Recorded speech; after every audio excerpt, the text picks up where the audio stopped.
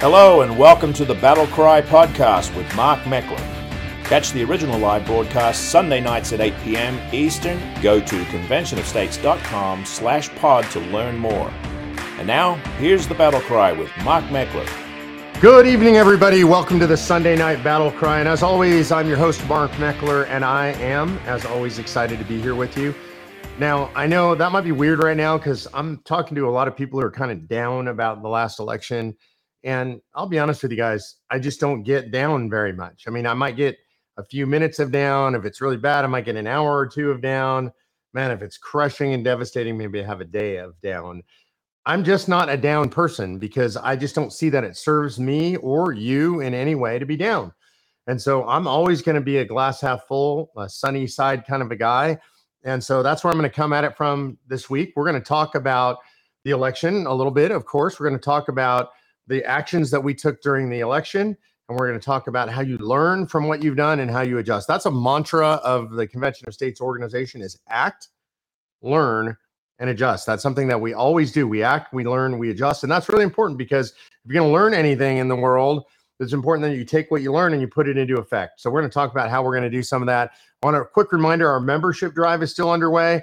There are millions of people who are members of Convention of States already. If you want to be a card-carrying member for 2023, don't delay because we're taking membership card orders right now until midnight Tuesday, November 29th. That's coming up pretty quick. So you have to commit to being a monthly donor of $50 or more. You get an exclusive premium membership card that also gives you, access to quarterly calls with me, yours truly. And there aren't a ton of people on those calls. And so that means you get to ask questions and interact with me. It's kind of fun. We love it. We also bring on VIP guests and we do live Q&A. So this is stuff that you'll have access to if you become a member. You commit to being a monthly donor, $50 or more. Producer G has that up on the screen, how you do that.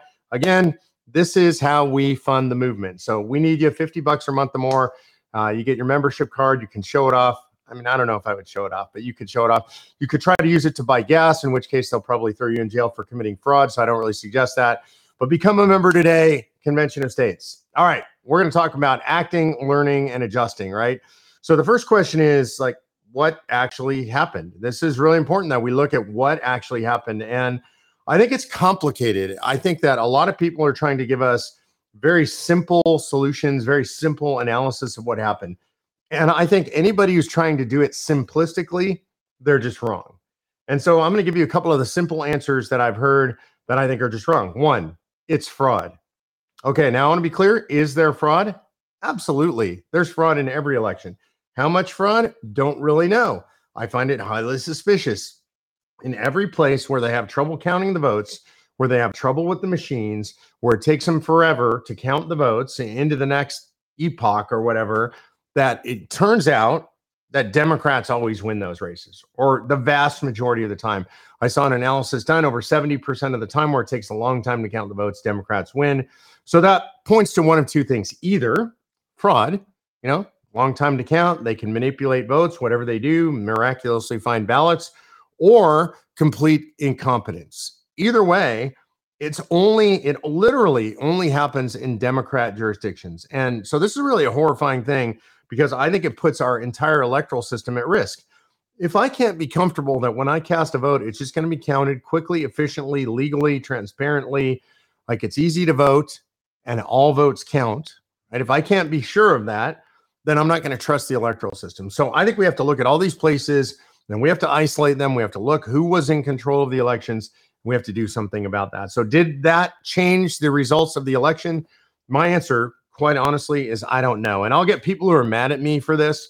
Oh, yeah, of course it was the reason, and it's the whole reason.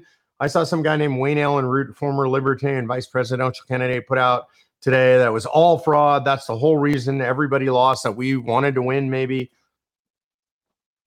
I think that's simplistic. Honestly, I think it's stupid and ridiculous. So let's rely on facts. You and I are fact-based people. Let's stick to the facts. And let's make sure that we learn from this in every place that you and I can, and that's going to be primarily red states, that we lock down the election system tight. Look at a place that has their election system locked down tight.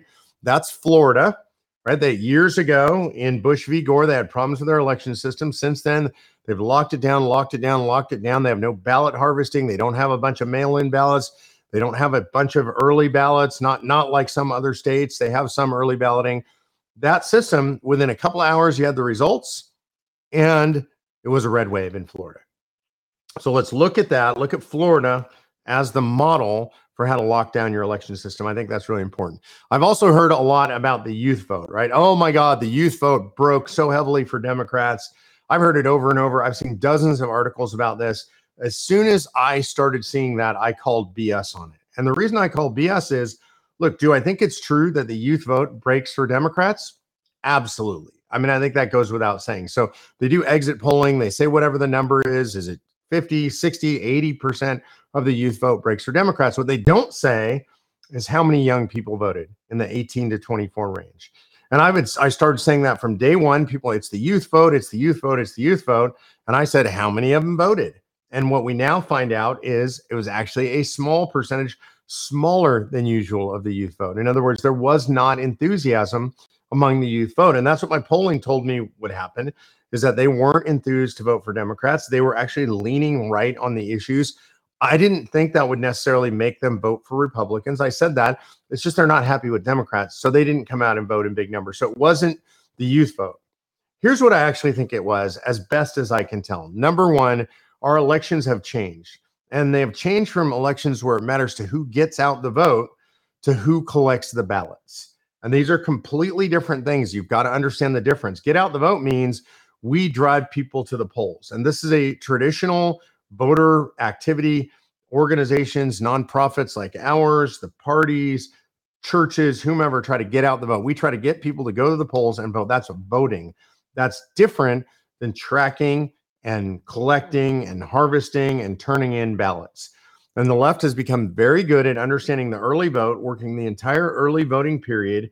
They know who got a ballot. They know whether that ballot has been turned in. And so they track those things all the way through the process, and they've gotten very good at that. And look, I don't like that style of voting. I don't like early voting. I don't like mail voting. But just because I don't like it doesn't mean we don't have to do it. In fact, if we want to win elections for conservative-minded people, we're going to have to get very good at doing that. And in fact, in California, in a bunch of places, they had experience with ballot harvesting, and they did pretty good on the right with ballot harvesting. They won some races that are kind of a surprise, but those people had a lot of early votes in. And so early voting is going to matter in places where they have early voting. I don't think they should have early voting. I'd like one day of voting, maybe 2 days, maybe a weekend day of voting and a Friday. I don't believe in early voting. I think we should make early voting illegal in the states where we can make early voting illegal. I think it's stupid. I don't think it works, but we have to use the system as it is. So I would say ballot versus voting is important. We have to be good at both of those things, and we were not good at those things. I would say we also have to get better at picking candidates. Now, there are people who are not going to like what I'm about to say. And by the way, if you don't like what I say, I'm okay with that. You and I can like each other. We can agree on 90% of stuff, and there can be things we disagree on. Here's what I'm going to say. If you look at the candidates that lost, they were all candidates that sort of got forced into or came down the lane of they were all about, or a big chunk of what they were about was challenging the 2020 election results. Now, I want to be clear. Do I think there was fraud in 2020? Yes. Do I think that's a winning electoral issue? No, I don't. In an election, people don't want to look back. They want to look forward. They don't want to know what you oppose that happened in the past. They want to know what you're going to do to make things better in the future. And so if you look at the candidates that really had a big focus on the 2020 election, a lot of those candidates lost. They lost in disproportionate numbers. Is that the cause? I can't say for sure. I do think it's part of the cause. I'm out there traveling around the country. I talk to a lot of people, and I think we still have to work on election fraud. We still have to lock down our systems. I'm unequivocal about that. I'm involved in that. But I think focusing on the 2020 election with voters today, especially with independents and moderates, that turns them off, and they're done with that. And so we need to say how we're going to fix inflation. What are we going to do about gas prices? What are we going to do about grocery prices? What are we going to do about energy? What are we going to do about trade? What are we going to do about crime? What are we going to do about the schools? Specific, what are we going to do? Not just those people are bad at all that stuff. And oh yeah, by the way, 2020 was stolen. So I know some people are going to disagree about that. You're welcome to write into me, but that's just my position on there. So I think where we go from here to act, learn, and adjust. We get better at doing the ballot side of things, knowing who gets the ballots, making sure people vote early. If you're in a place where you can vote early, we need to make sure everybody who can does. By the way, part of the reason for this is sometimes on election day, people who absolutely plan on voting, something happens. They get a flat tire, their kid gets sick, they get asked to work an extra shift, and they don't make it. It's happened to me, by the way. Not too distant past, I plan on voting in person. I ended up having to leave town on that day. I didn't get to vote. I was really bummed out about that, but stuff happens to people. So if people get their ballots in early, that can't happen. So we're going to have to become experts at early voting, ballot harvesting where it's legal, tracking all those ballots all the way through, making sure that we're essentially banking those votes early on in the process so that when election day comes, we're not way behind. We're already better at getting out the vote on election day. We should continue to be better at that and continue to grow that. But if we can catch up in the early voting and all the crazy ballot harvesting stuff, and we can hold that even, we're going to win on election day. So I think that's what we need to do. All right, number 3 today, Trump announced, right? So this is a big deal. Trump has now announced he's the first candidate in the 2024 elections. He's the only candidate right now in the 2024 elections. Let's talk a little bit about the announcement itself. I don't know if you all had a chance to watch it, and I did get a chance to watch it. And I got to say, it was not bad. That's what I would say. I don't think it was Trump's best by any means. I think it missed the mark. I think it was much more dramatic when he came down the escalator in 2015 and made his big announcement at the Trump building. In Mar-a-Lago, it felt a little bit like he was holed up in his house. He just didn't have the grandeur. I would have preferred to see him, if he was going to do it successfully, maybe in a stadium environment, bring in 20,000 people, pack a stadium, show the power of Trump. Nobody can pack an arena like Trump still today. And so I'd have preferred to see it that way. I think that would have been a more successful launch. I thought the speech was too long. I didn't really like that. The announcement didn't come to the end. The speech was over an hour long. That's just too long for any speech. It was pure Trumpian stuff. I thought a lot of it was good and just on point. He was on teleprompter, which was good. The couple times he broke teleprompter, he was still good. So I thought overall, I'd give the speech maybe a B. It wasn't Trump's best, but it wasn't bad. And I thought the setting was more like a B minus. I'd like to see him out in an arena showing kind of Trump's power, but it's done. So Trump has now announced. We can question the strategy. I know some people like the strategy of going early. Maybe he'll keep people out of the race. I think I would have preferred to see him announce later. I think it would have been better for the Georgia runoff. I think it would have been better for the Republican Party in general for Trump to announce later. I think he wanted to clear the field. I think that was his strategy. I don't necessarily agree with the strategy, but hey, I've never been elected president. I've never even run a campaign. So what do I know? I'm just giving you my opinions. So that's kind of sets the field. Trump is now on the field. There's nobody else on the field. He is the only candidate. So he's going to be out there and he's going to start attacking anybody else who's a potential candidate. So that includes people like maybe Kristi Noem in South Dakota. It includes Mike Pence. It includes Mike Pompeo. It includes Governor DeSantis. Trump's way is he's going to have to start trying to knock them down. That's what Trump does. It's going to be interesting, though, because normally Trump, and people say this about him all the time, he's a counter puncher. People attack him, and then he attacks. And now he's going to have to lead. He's going to have to be on offense. I think that's what he's going to do. We've already seen him going after DeSantis, and this has been an interesting strategy for Trump. I think he's going after DeSantis because DeSantis, we've seen recent polling, and it looks like maybe at this point DeSantis is the front runner. A bunch of polls say that. I think that's a little bit misleading. I want to say, I still think the nomination is Trump's to take or Trump's to lose, right? Depends on how he conducts this. He has a solid portion of the base that you're not going to peel away from him. Doesn't matter what he does. But he also has a portion of the base that don't like him attacking DeSantis, don't like that he attacked Glenn Youngkin. These are up-and-coming heroes in the Republican Party. DeSantis just won the biggest victory in the country in Florida. And I think Trump's attack on him, I think that was misguided. I think it was a mistake. I think DeSantis and his response, I think he's responded perfectly, which is essentially not responding directly to President Trump. He was asked specifically about the attacks, and he said, look, when you govern, when you lead from the front, when you're getting stuff done, you're going to take incoming fire. You're going to take heat.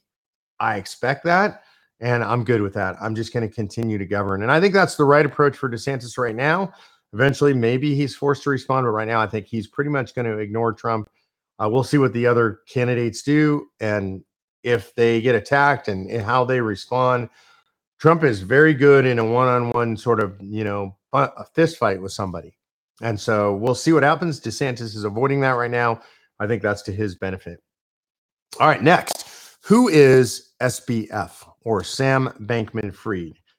You might have heard the name. You probably heard the name FTX. FTX was a cryptocurrency exchange. It was founded by Sam Bankman-Fried, a 30-year-old wonder kid. Some people would call him the modern era JP Morgan. He was a multi-billionaire by all estimates, but apparently he was also some kind of a huckster or a fraud. You can go out and you can get the details on the story, but FTX literally collapsed his cryptocurrency exchange, collapsed on election day, driven into bankruptcy, and a bunch of money is missing. We don't know exactly how much money, $1 billion, $2 billion, $4 billion. It's a lot of dollars. Sam Bankman-Fried is missing a lot of dollars. He was a woke, radical leftist Democrat who gave money to every leftist cause, who said all the leftist tropes. He was the second biggest Democrat donor after George Soros, so right up there with Soros. He had committed to the 2024 election, I think, $1 billion. He said he was going to spend up to $1 billion in that election personally. And he knew everybody on the left, all the major politicians, spoke at all the major events, the wonder kid of the era. And now he comes crashing down. And it looks like in some kind of fraudulent Ponzi scheme. They're unraveling this whole thing now. It looks like he may end up going to jail. You've got the bankruptcy CEO, the person that was appointed by the bankruptcy court, saying this is one of the worst run enterprises he's ever seen in his life. And by the way, it's going to get interesting because he was the second largest Democrat donor, and the bankruptcy court has the power to claw back transactions. They call it clawing back. It's money perhaps that went to a bunch of these Democrat politicians, a bunch of these Democrat 501c3s, 501c4s, charitable and political organizations. And perhaps the bankruptcy court can claw those back. So you don't see many on the left talking about this because the ties to the left are deep and it's going to be really messy. And especially you have Republicans taking over the House of Representatives. There are going to be investigations on this. Unbelievably, you see Elizabeth Warren right now calling for investigations of Elon Musk, but not a word about Sam Bankman-Fried, SBF. So a little bit partisan, maybe, you think? I don't know. I think so. All right, so that story will continue to unfold. It's going to have big repercussions for years to come. I want to say one last caveat about that. People are going to say, oh, well, we need to regulate crypto. That's the problem here. No. See, what he did was already fraud. It was already bad stuff. It's already covered by the laws. Regulating crypto just gives the government power over money, and we don't want to do that. They have enough power already. Mark Meckler is fighting every day to call the first ever Article 5 Convention of States to drain the swamp once and for all. Join Mark and millions of other Americans by signing the official petition at conventionofstates.com/pod. And now back to the show. All right, moving right along to something much more pleasant than the collapse of a cryptocurrency exchange or the results of an election maybe we didn't like, or even Donald Trump. Something much more pleasant for me is going hunting. I love hunting. I love hunting pheasants. That's kind of my favorite kind of hunting. And I had an incredible hunting trip this previous week, or I should say earlier this week.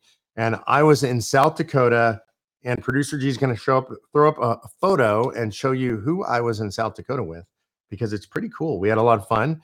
And yes, in the photo that producer G is putting up there, that is Tucker Carlson in the middle. And so I was hunting with Tucker Carlson, and even more important people than Tucker Carlson, that's Jacob Meckler. That's my son. He's a lawyer in Washington, D.C. Super proud of him. So I love spending time with Tucker, and he is fast becoming a friend and a friend of COS. I've known Tucker for a lot of years, and we're going to be doing some stuff on Tucker's show. I'm really excited.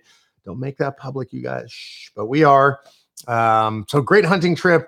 Got a whole bunch of birds, had a whole bunch of fellowship and camaraderie with about 30 guys hunting in South Dakota. We do that once a year. So thanks to Tucker for coming along. Thanks to Jacob for taking time off work to come along. Thanks to you guys for cutting me slack while I was out of the field for a couple of days, but we were doing important stuff in addition to killing a bunch of birds.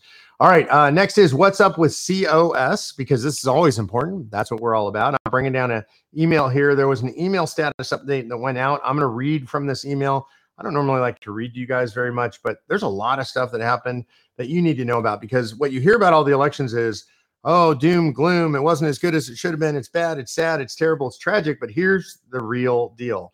You need to have hope. You need to know good stuff is going on. In the state legislatures, our teams conducted a bunch of surveys to know exactly who the pro-COS legislators were. And then we canvassed those districts. We knocked, we walked, we called, we made phone calls, we texted, all according to the law in any given state. Here's some of the results. In North Carolina, our work helped a whopping 22 pro-COS North Carolina legislators win the elections. 5 of those were challengers to incumbent COS-opposed Democrats. Additionally, because of our efforts, we helped secure a supermajority for Republicans in the Senate. It looks like that might happen in the House as well. There's a couple of things that are kind of dancing around the edges. I think we're going to end up with a supermajority in both the Senate and the House in North Carolina. In Ohio, our team helped COS-supported candidates to pick off a COS-opposed incumbent, one in each chamber. And by the way, in Ohio, I think they have supermajorities in both chambers as well now. In Kentucky, we were involved in 17 races. We won 16 of them. In 5 of them, our candidate was challenging an incumbent Democrat, so we helped flip 5 seats there. Really good time in Kentucky. In South Carolina, we advocated for and won 21 seats for pro-COS challengers. We secured seats for another 6 incumbent pro-COS legislators, total of 27 seats affected there. In West Virginia, 3 of our 4 pro-COS candidates won their races. In Iowa, we helped 3 COS-supportive senators hold their seats, and we picked up 1 House seat for a former COS strategist who worked for us, and that person picked off an incumbent Democrat. We also, and this is really important, have a bunch of COS people who run for the legislatures, and we're getting more and more. Literally, my goal is hundreds in the next cycle. We had former State Director Jay Taylor from West Virginia is now going to be in the Senate in West Virginia. Congratulations, Jay. Really proud of you.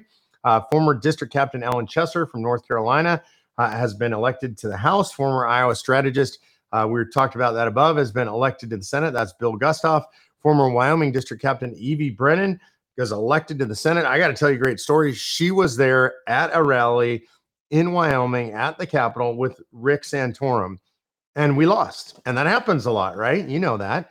And when we lost, she turned to Rick and said, well, I don't even know. What do we do now? And she was depressed and she was down. And Rick said, you run for office. And Evie is a mom, and she decided she was willing to put it on the line and take that time away from her family and do the hard work. And Evie is now going to be, we're super proud, our District Captain Evie Brennan is now going to be Senator Evie Brennan. Also, former Kansas District Captain Adam Turk got elected in Kansas. We're still awaiting results on a couple more races. Former Iowa State Director, one of my favorite people in the country, Sarah Abdush. Her race is too close to call still. I think it's going to a recount there in Iowa. And Utah Regional Captain Quinn Cotter, that one's still too close to call right now. So it looks like we might have a couple more in the legislatures. How cool is that, right? So it's not just talk. We don't just talk. We walk, we call, we text, we work. We do everything it takes to win. That's what we do. And I think that's a really exciting part of Convention of States. Gives you a chance to know that if you get involved with Convention of States, then you have a chance to actually do something that makes a material difference in the world. I want to do some Q&A before we close out today. I want to start with a question from Greg Harry. Why can't the other states do what Florida did and have it all wrapped up by midnight? Look, Greg, the deal is they can, and I think they will. I think you're going to start to see other red states lock down their election systems. They're going to look at what Florida is doing. There's going to be a hue and cry to look at what Florida is doing before the next election and be ready to do that. I don't think the blue states want to do that. I think you're going to continue to see blue states deteriorate in the way that they take care of their voting systems. Michigan, by the way, got taken over by Democrats, and they passed a constitutional amendment that has a whole bunch of bad stuff in it, mail-in ballots, drop boxes, all that stuff. So states like that, I think, are going to get worse, but I think the red states can and should and will start to lock it down. Donald Russell says, who's going to win the Senate race in the Georgia runoff? Don, look, I think that's a toss-up right now. I don't really know who's going to win it. Of course, I would hope that it's Herschel Walker, but I think Walker is not the best candidate. He's gotten a lot better over time, but it's hard to predict right now. I would call that one a coin toss, which means you need to get involved. Daisy Frazier says, why is it that Republicans spend as much money as they please and nothing is said about it? Daisy, I don't know what you mean by that. If you mean in DC, nothing's said about it. I think that's true. We talk about it all the time. That's one of the reasons we're trying to impose tax caps, spending caps, balanced budget amendment, A guy come out of the Tea Party movement, and one of our big things was fiscal responsibility. But there are very few Republicans in Congress right now that talk about any sort of fiscal responsibility. And to be clear and fair, Donald Trump was not a fiscally responsible guy either. And so that's one of the problems is when you have the leader of the party who is not fiscally responsible, he's not calling for cuts or not calling for balancing the budget. And then you have a Congress that follows his lead. That's what you get. William Anthony Vengley says, could this be the end of America? And the answer is yes, absolutely it could. Every day could be the end of America, William. I mean, we just don't know. God knows that. John Quincy Adams said that duty is ours and the results belong to God.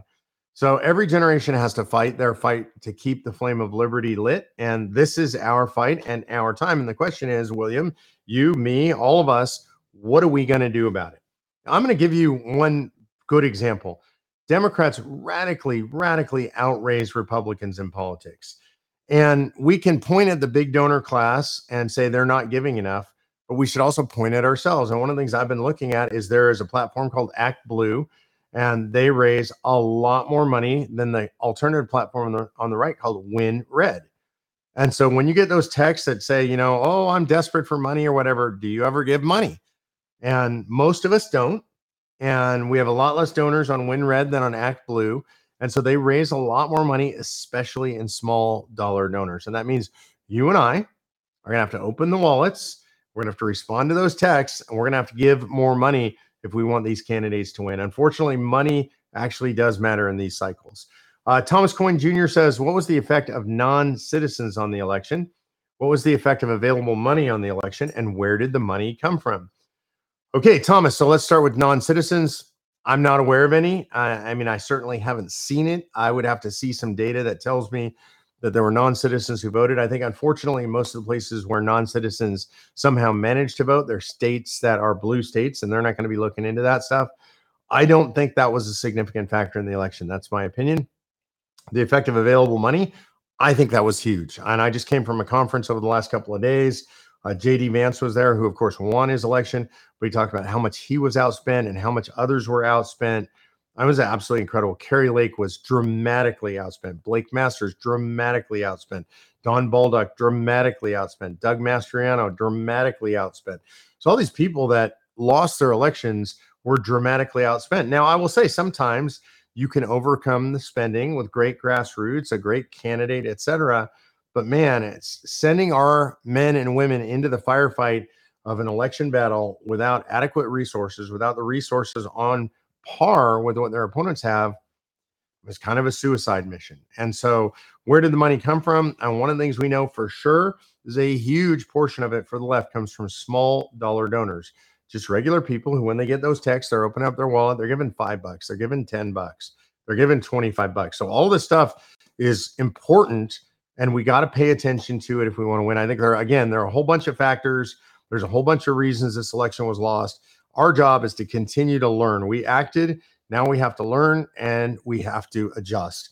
And I want to close with this, which is where I started. Remember that our membership drive is still underway. Join the millions of liberty-loving patriots across the country. Become a 2023 card-carrying member of Convention of States Action. Do it right now. Producer G is going to put that on the screen. We'll be taking membership card orders from now until midnight on Tuesday, November 29th. All you got to do is commit to being a monthly donor at $50 or more. You'll get an exclusive premier membership card. You'll have access to exclusive quarterly calls with moi, and who wouldn't want that, right? And you'll get to hear VIP guests and live Q&A with me, stuff that you don't normally get on a daily basis. And I don't miss my quarterly calls because I love talking to the folks who are willing to open up their wallets. I appreciate you guys. I appreciate all of you, whether you can give or can't give. If you're involved in the fight, I appreciate you. I'm going to tell you, we need you now more than ever before. I need you. I need your support when I'm out in the field. I can't do what I do without all the things that you do. So God bless you guys for being patriots. Thanks for watching The Battle Cry, and we'll see you next Sunday. This has been the podcast version of The Battle Cry with Convention of States Action President Mark Meckler. Check out more content at conventionofstates.com/pod and become part of the solution that's as big as the problem. Thank you for listening.